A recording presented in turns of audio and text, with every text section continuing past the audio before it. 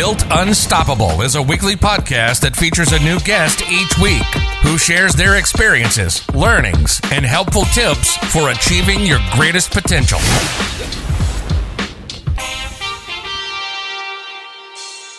Welcome to episode number 2 of the Built Unstoppable podcast. I'm your host, Justin Levy, and today I'm joined by Adrian Parker, who's the Global Vice President of Marketing for Patrón Tequila. Thanks for joining the podcast today, Adrian. Thank you, Justin, for the invitation. I'm so happy to be able to share on this platform you are building, and hopefully something I share you'll find valuable, and hopefully your listeners will too. Great. So kind of question number 1 is, I'm sure listeners know the Patrón brand and may wonder what a typical day might look like for you beyond the endless meetings, presentations, and all of that fun stuff that executive gets to do. I would say, meetings and presentations and budgets are pretty much the language of running a global brand. So I've been with Patrón about 6.5 years total. Last August, I took on the role of the Global Vice President of Marketing. And so I effectively run Patrón brand across all 140 countries we're in. So anything with the Patrón logo, from the bottle label to commercials to social to digital to how we show up in the trade, in bars and restaurants, etc. All that flows through a talented team of competitive professionals that I have the honor and privilege of learning from each and every day. Patrón, everybody knows Patrón in the U.S. Outside the U.S., it's funny, tequila is a very emerging liquid or emerging spirit. And so we spend a lot of time educating people outside the U.S. and Mexico about tequila and how to drink it and its provenance. But, I think, Patrón, one of the most well-known, most talked about spirits brands in the world. Last year, we had our most profitable year in the company's history. And so a lot of my time is spent taking down barriers, reducing friction for the marketing team to execute the plans they need to deliver the business. A good amount is just procuring resources, ideas, approvals, and structure to make sure that we can implement. I spend a lot of time on strategy, right? So where's our 5 or 10 year vision for not only our volume and our sales and our sales growth, but also, hey, what does that team look like? What does that structure look like? What are the experiences, the brand ideas, or the communication platforms that are going to help us tap into our consumer insights as well? So it's really a job that's about asking questions, being curious about the consumer behavior, challenging yourself, but also getting out of the way. So I spend a lot of time dodging my team because I need to get out of their way because they're sprinting by. It's a lot of coordination, a lot of mental agility, and honestly, a lot of uncertainty, right? I mean, this year has been a PhD in just like, how do you deal with the unknown? And I think a lot of us are having to learn on our feet. Well, I can honestly say that my wife and mine favorite drink is margaritas. So that's nice. Very good. And we take a trip for our anniversary every year down to Cabo and spend the entire week drinking margaritas without this year because of everything going on. But fortunately, my wife knows how to make a good margarita, so we definitely enjoyed them at home. Oh man, I love a margarita. Actually, margarita is is the number one cocktail in the United States for past decade. So we love margaritas. We have a love affair with that drink. But also Cabo. I've been 4 times. It's our favorite destination. Straight flight from Texas. So I'm all about it. Me and you got to hang out in Cabo with margaritas as soon as we can get down there. Yes, sir. So at your level, right, at an executive leadership level, and your career has been on that trajectory for a while, how do you define leadership? When you think of it, how do you actually define that for someone? Yeah, I think leadership, and I'll define it in terms of how it differs from management. I think leadership is setting and identifying a vision that moves a team and its resources forward towards something that they otherwise might not have been able to accomplish. I think, leadership, and I think what sets leadership apart from management is, management is it's the operationalizing, the discipline of getting things done towards a task, right? And that's very important. So the tool of leadership is often management, it's culture. It's a lot of those things that we talk about a lot, but I think what sets leadership apart and defines a leader is the ability to set that vision, to ignite, whether it's hearts, minds, or even heads, in terms of moving forward towards a preferred or forecasted version of the future, managing today's company and tomorrow's company, and moving those forward progressively while navigating all the accompanying landmines. Yeah, absolutely. And when I think of those two as well, I think of, you can be a leader by title, right? So you can be have a EVP or SVP or whatever that title is, and we as a society typically define that as a leader. But that person may be nothing more than a micromanager that their people only follow because they have that title. So they just do what they're told to do because they have that title. And whereas you can have a leader, even at a lesser title, that person could be a director, for example, but people buy into that to them. So they are maybe, quote unquote, just a people manager, but they're a leader, right? They're an aspiring leader because their people would move heaven and earth for that person. That's good. Yeah, I think what truly, and it's going to sound so cliche, so I will unpack it appropriately. What sets leaders apart, and what I found in my own experience, and not that I've attained this level of leadership mastery, but I'm always learning forward. A leader has a heart for people. A person that loves change or business more than they love people isn't a good leader, because it'll always be about the outcome. And so we have great titans of industry and business that we've celebrated for decades that, actually might not have been good human beings. They weren't compassionate. They weren't supportive, but they drove companies toward, record revenue. They launched products, et cetera. And so I think over time, we've so canonized and heroized this notion of the man or woman that can, pull themselves up and conquer business. But I think what you're finding is this emerging definition of a leader, that ability to really have compassion and lead people in a way that's heartfelt and leading people holistically. There's no longer the separation between your work life and then there's your home life. And then it all kind of blurs. And I think the ability for leaders now is to lead people in a way that's much more, I think, inclusive, much more, I think, holistic as well. And I think it creates opportunities and challenges as we move away from that old school leader that was, he was the answer. And oftentimes, honestly, it was a he, right? It was this, you come to me with for information, and, I have access. And I think now, because our teams are so distributed, but still coordinated, so globalized, et cetera, the definition of a successful leader has become much more about, driving towards outcomes, but also supporting employees and culture and people. And is much more of, instead of being the battleship commander, it's actually a lot more of, being that that visionary ambassador to really, I think, be an archetype for the values of your company, your product, and then translate that into how it comes to life. Yeah. And you actually hit on part of it as well, right? You add in that diversity piece. And for people that don't work within companies or haven't had the opportunity to work within companies, especially larger companies that have diversified their senior leadership, including their C-suite, their boards, things like that, it is really a differentiator. And you see the difference with that diversification because it helps to inform everything that company's doing, including the culture.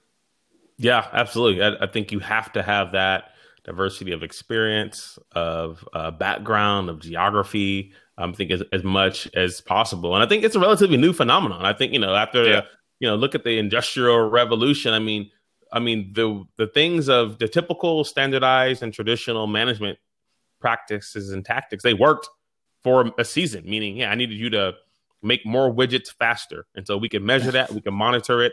I needed you to, I could manage people not as solutions, but as tools. People were tools. And so we managed them like they were tasks.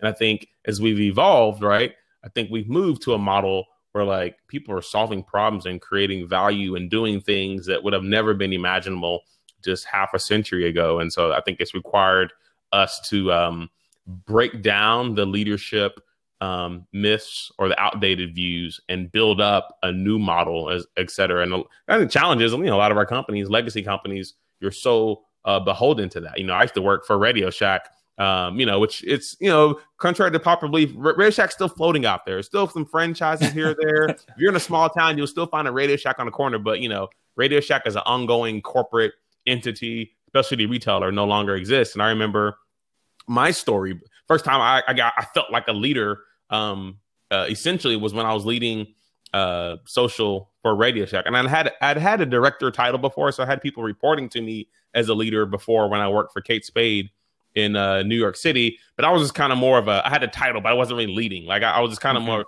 I was more of a project manager. I was getting stuff done.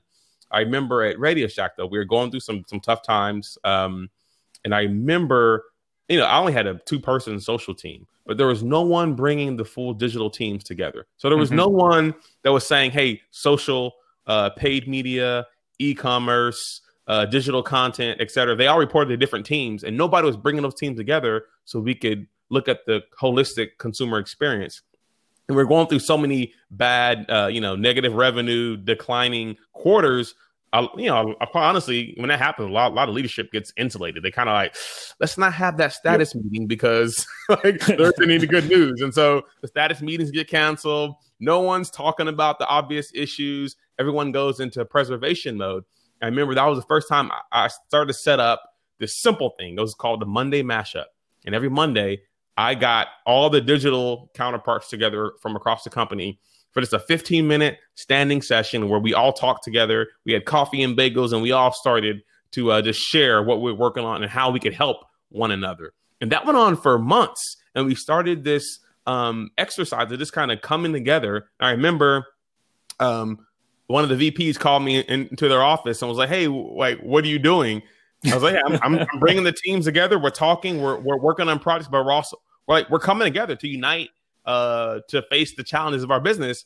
I remember his comment. He was kind of mad at me. He was like, well, that's my job. Right. And, like the obvious, I didn't have to say, right? I didn't have to respond. It was like, well, why aren't you doing it? And so I remember that. And I think that's the difference between management and leadership. It's the ability to see the needs of a team. It's gonna evolve. It's gonna change. And so that ability to bring people together, face those challenges head on, even when you don't have the answer, I think is the ability for a leader to navigate those dark alleys, even when you're alone. And sometimes leadership gets lonely, it gets hurtful, and we don't talk nearly enough about those times. Absolutely. Now, one of the things you mentioned, and I completely agree, is before and not too long ago, people and even nowadays try to delineate between their quote unquote personal and professional lives, right? And I think we both agree that doesn't exist. Your life is your life, whether that's professional or personal, they blend. Now, I know from being friends that you're a family man with a beautiful family. You're active with your church, and you focus on your fitness. So how would you say that those aspects, those things that you're passionate about, help to inform and help to round you out for when you're at work? And how does work help to inform you, back at home, ideally? Yeah, that's good. It's the great debate. And if my wife listening, she would say I probably haven't been on the fitness track enough during quarantine. So, honey, I'm going to get back on it. The Peloton is calling me. All right. No, I'll say this. I remember going to your original question and then unpacking it in terms of that dichotomy between personal and professional life. I remember when I was at Intuit, I was leading a team of like social and mobile marketers globally. I remember one of our VPs was talking at the time, and I remember we were trying to coach, executives on how to get online and social media, and they always wanted to separate their personal Twitter profile from their professional, and a lot of them set up just different ones, right? And I remember challenging the notion that like people don't want to like talk to business you, they want to talk to real you, and I think it was such a profound notion at that time that people would actually just want to know that I'm a Duke basketball fan, but also, hey, I lead digital, or people want to know that, I have a puppy and a kid, but also, hey, I lead a multi-billion-dollar tequila company. I mean, it's a very new, I think, phenomenon. I think so for me, I started to make the decision. It was probably about 8 years ago that I no longer wanted to segment my life. I wanted to be holistically and authentically Adrian at work. And I wanted that work to be something that I could talk to my kids about, talk to my family about, because it's so exhausting to try to break it apart. Google released some research last year talking about the people who were segmenters and integrators. So about 30% of us are segmenters, where we have this clear line between work and family. And there's all kind of health, I think, benefits still, like being able to, cut your work off at 5 and turn on family time. But the lion's share of us, 70%, we're integrators. We're integrated our lives into working, our schedules and our families into this kind of perpetual journey of sometimes balancing. And I think what I found is that ability to be the best at work, I have to be the best at home. And to be the best at home, I have to be the best at work. And so those things come together for me. And so for me, it's fitness, also my faith and my spirituality. It's also my work, my purpose, my kids. All those things combine to make me uniquely me. Doesn't mean I'm better than anybody. It's uniquely Adrian. I think when you can inspire your team to bring that to work each and every day, you start to get the solutions you're looking for right there in your team, right? And I think those passions, those interests, those backgrounds, all of that makes your team so much more beautiful. It's like a bouquet of talent that you have sitting right there in your org chart. And I think the ability to unlock that is bringing all of that to work, not just your LinkedIn profile, is bringing your full self. But oftentimes leaders have to role model that. Otherwise, it's not necessarily an accepted practice in many businesses still. Yeah, it's funny that you mention that, because when I've helped CEOs especially become present on, say, Twitter, they kind of understand LinkedIn. It's their professional profile. It's probably somewhere where they've already been. But Twitter's the kind of scary ground, the unknown for them. And I always coach them. And sometimes, depending on the CEO, we would provide them with the content. They would approve it, but we would manage it. Other times they would want to post it themselves, but we would help suggest content to them. But every time we would push them to, here's the topics about the company that we've posted. Here's the company blog. Here's new announcements, whatever that may be. Here's third-party comments about the company, maybe another, blog site or whatever it is, analyst wrote about us. And so you want to highlight them, and it still talks about the company. But you also need to now post things that you're passionate about, whether that's space or, like you said, basketball or whatever that may be. You have to sound like a human. You're just not CEO at fill in the blank company. So no, I've had to coach plenty of CEOs on that same exact thing. Yeah, it's an ongoing, I think, challenge, but also creates an opportunity. When you bring your humanity to work, it opens up such a great conversation, but also the empathy that you combine. And obviously, we know cautionary tales of CEOs or businesses who have shared, they've been authentically themselves and it's backfired, right? And I think, if you look at the response to COVID or even the response to Black Lives Matter movement and some of the social injustice conversation, there are times when, you look at, the one of the founders of CrossFit, right? Yep. Shared something. And so I think as leaders, you have to have the EQ to know your voice has ramifications and consequences largely outside of your personal identity. And so it creates a platform, but also creates a responsibility to attempt to guard your words. And I think the best thing I've learned is, you can think in private and then talk in public. I think sometimes what happens is we're wrestling with a thought and we think it out loud publicly too soon. And so I think oftentimes a lot of us, even me, myself, my wife is probably the best coach on this. And you probably do this because you got a comms background. Hey, let's have that uncomfortable, awkward conversation. A small group of us in a room. Let's get it all out. But before we get in front of the town hall or Twitter or whatever it is, let's coach and let's get there. And so I think communication creates an avenue for that. But yeah, it does create that governance that you have to make sure that the message is received with the intent in which it was given. So as someone with so many things on your plate at any given time, I think what some people will think and would be helpful to them is, how do you stay productive on the actual work that will move the ball forward for Patron? Oh, this is the $1 billion question. I mean, quite literally $1 billion question. A few things I kind of maybe not. And my caveat is always this: I don't give advice. I give evidence. So advice you can get from keynotes and conferences. And there are a lot of smart people with PhDs and everything. And I read a lot of their books. Evidence is just, hey, here's my experience. And so, yeah, you ignore it if it doesn't work. I think for me, part of that, staying on top of the needs of the business and my family, et cetera, two things. One is surround yourself with smart people. Hire your tutor. Hire people that you can learn from that are able to take a business or a division or a tactic or a team farther than you could, right? And so having that trust is super, super important, but also paramount to building that life that you can navigate multiple competing priorities. I think two is be okay saying no. Be okay not being on the call. Be okay missing the meeting, calling it out. I think oftentimes we have cultures, especially in larger companies where there's a lot of bureaucracy. I think there's this notion of, let's call it presenteeism, where, you got to be a part of it because you have to be. Mm-hmm. Every job has aspects of it where you just have to do something that you don't think is valuable. But I think you got to own your destiny and direct your day.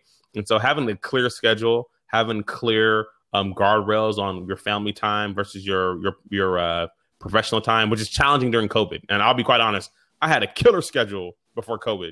I was killing. I had it mapped out. I had sent it to my team. I had read his book called Free to Focus by Michael Hyatt. Yep. I had mapped out, hey, where do I add the most value? Right. And, there's 2 or 3 things that I'm really good at. And then here's the other 5 things I'm not really good at. So, hey, my team should really take that on as well. And I think as leaders, the myth of the well-rounded leader is probably the most damaging piece.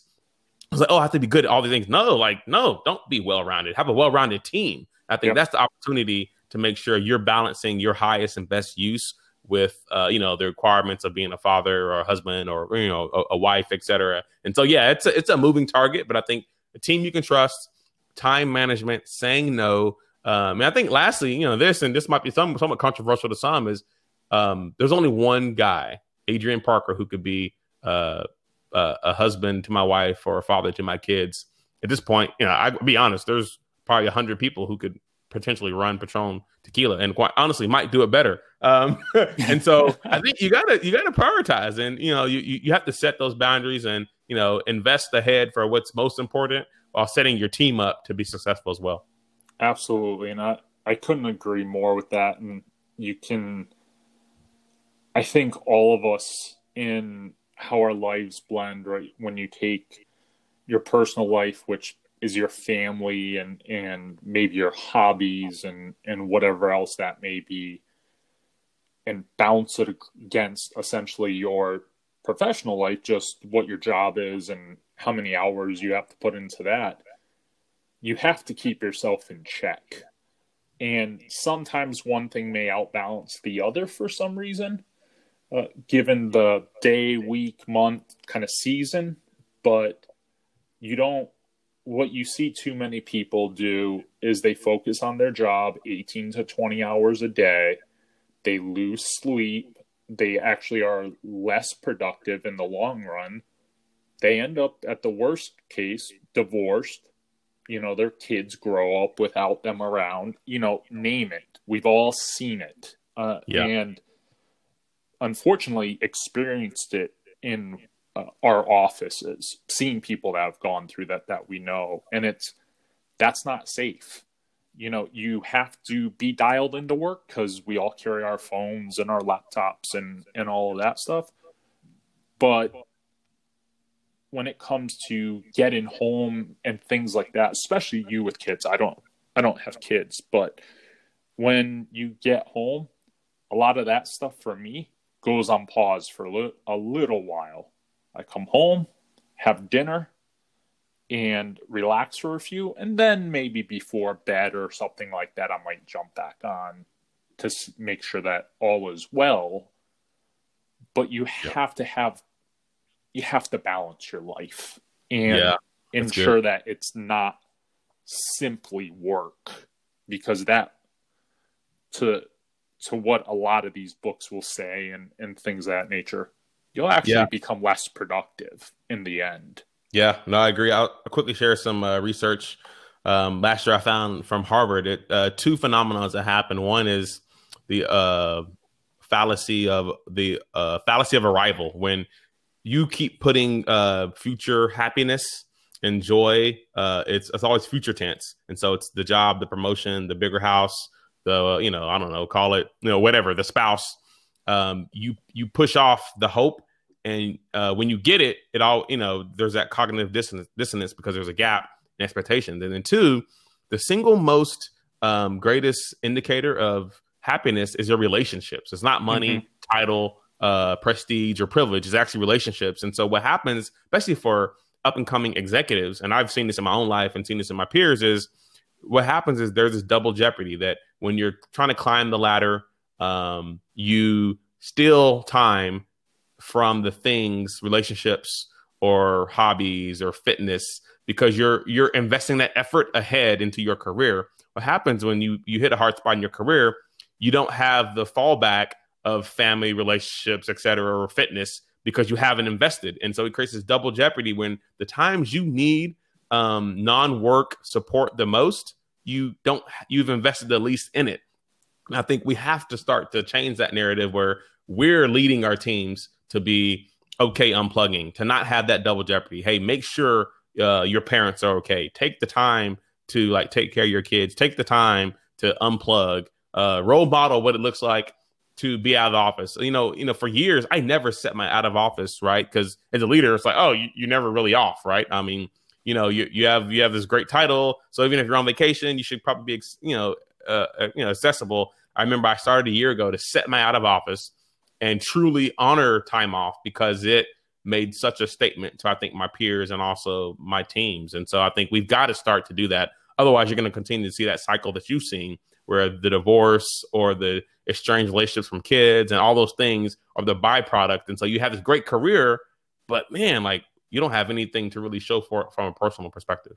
Absolutely. And I had this experience when we were in Cabo a few years ago, and I took a photo of a friend's book, which had just come out, and I was reading it by the pool and enjoying it, and I wanted to show it, help influence people to hopefully go buy it. And here I was on vacation in the middle of relaxing, and I posted the photo to Instagram and Facebook or whatever it was, and I immediately got a text from someone at work that had my cell phone number saying, I know that you're online, even though you have your out of office posted, because you posted that photo. I have a quick question for you. And I replied, I'm on vacation. That doesn't mean that I'm offline. Because just because I'm on vacation doesn't mean that I'm not going to post photos. It means that I'm not going to return your emails. That's what it means. And that experience has always stuck out in my mind, and I'll probably remember it for the rest of my career, even though I don't remember who that person was, because it just caught me with such an edge when that experience happened. So we've come to the final question, which is one that I ask everyone and that I hopefully will wrap into a pretty little bow, tens of hundreds of episodes into this. But what does being built unstoppable mean to you? Well, thanks, first of all, for the opportunity to share and connect. I'm learning just as much as I hope I'm sharing things that are worth learning. I think for me, being built stoppable means tapping into the unique you. There is a gift, a skill, a purpose that only you can deliver, and the notion that you can move forward towards that through uncertainty, through setbacks, through landmines, through global pandemics, doesn't matter. Built Unstoppable is that gravitational pull towards you being the best, truest, and most honest version of yourself. And so that's not only in business, that's also in our relationships. That's also at home. That's also in just how we treat our people in our community. I think Built Unstoppable is that. It's that pull towards being the best version of ourselves while honoring, our own purpose and not looking to the right, to the left and comparing. Built Unstoppable is about that resilience that only comes from knowing who you are and why you're here. Awesome. And where can people find you on the web? Yeah, if you want to, check me out. I have a blog, adriandparker.com, where I share some thoughts. Disagree or agree, check that out. Also, obviously on Instagram, LinkedIn as well. And actually just launched my first podcast with one of my good friends, Daryl Calfee. I have a podcast on Spotify and Apple called Unfollow Podcast, where, it's similar to this conversation. I'm talking about all the bad advice I'm letting go of to move forward into a better, more authentic version of myself for my business, my team, and my family. And so, anywhere online, check me out. And I'd love to hear responses or comments or questions from this podcast as well. Fantastic. Thank you so much for joining the Built Unstoppable podcast this week, Adrian. I really appreciate you taking the time. Thank you for joining another episode of Built Unstoppable. Please head over to builtunstoppable.com, where you can read new articles from Justin Levy.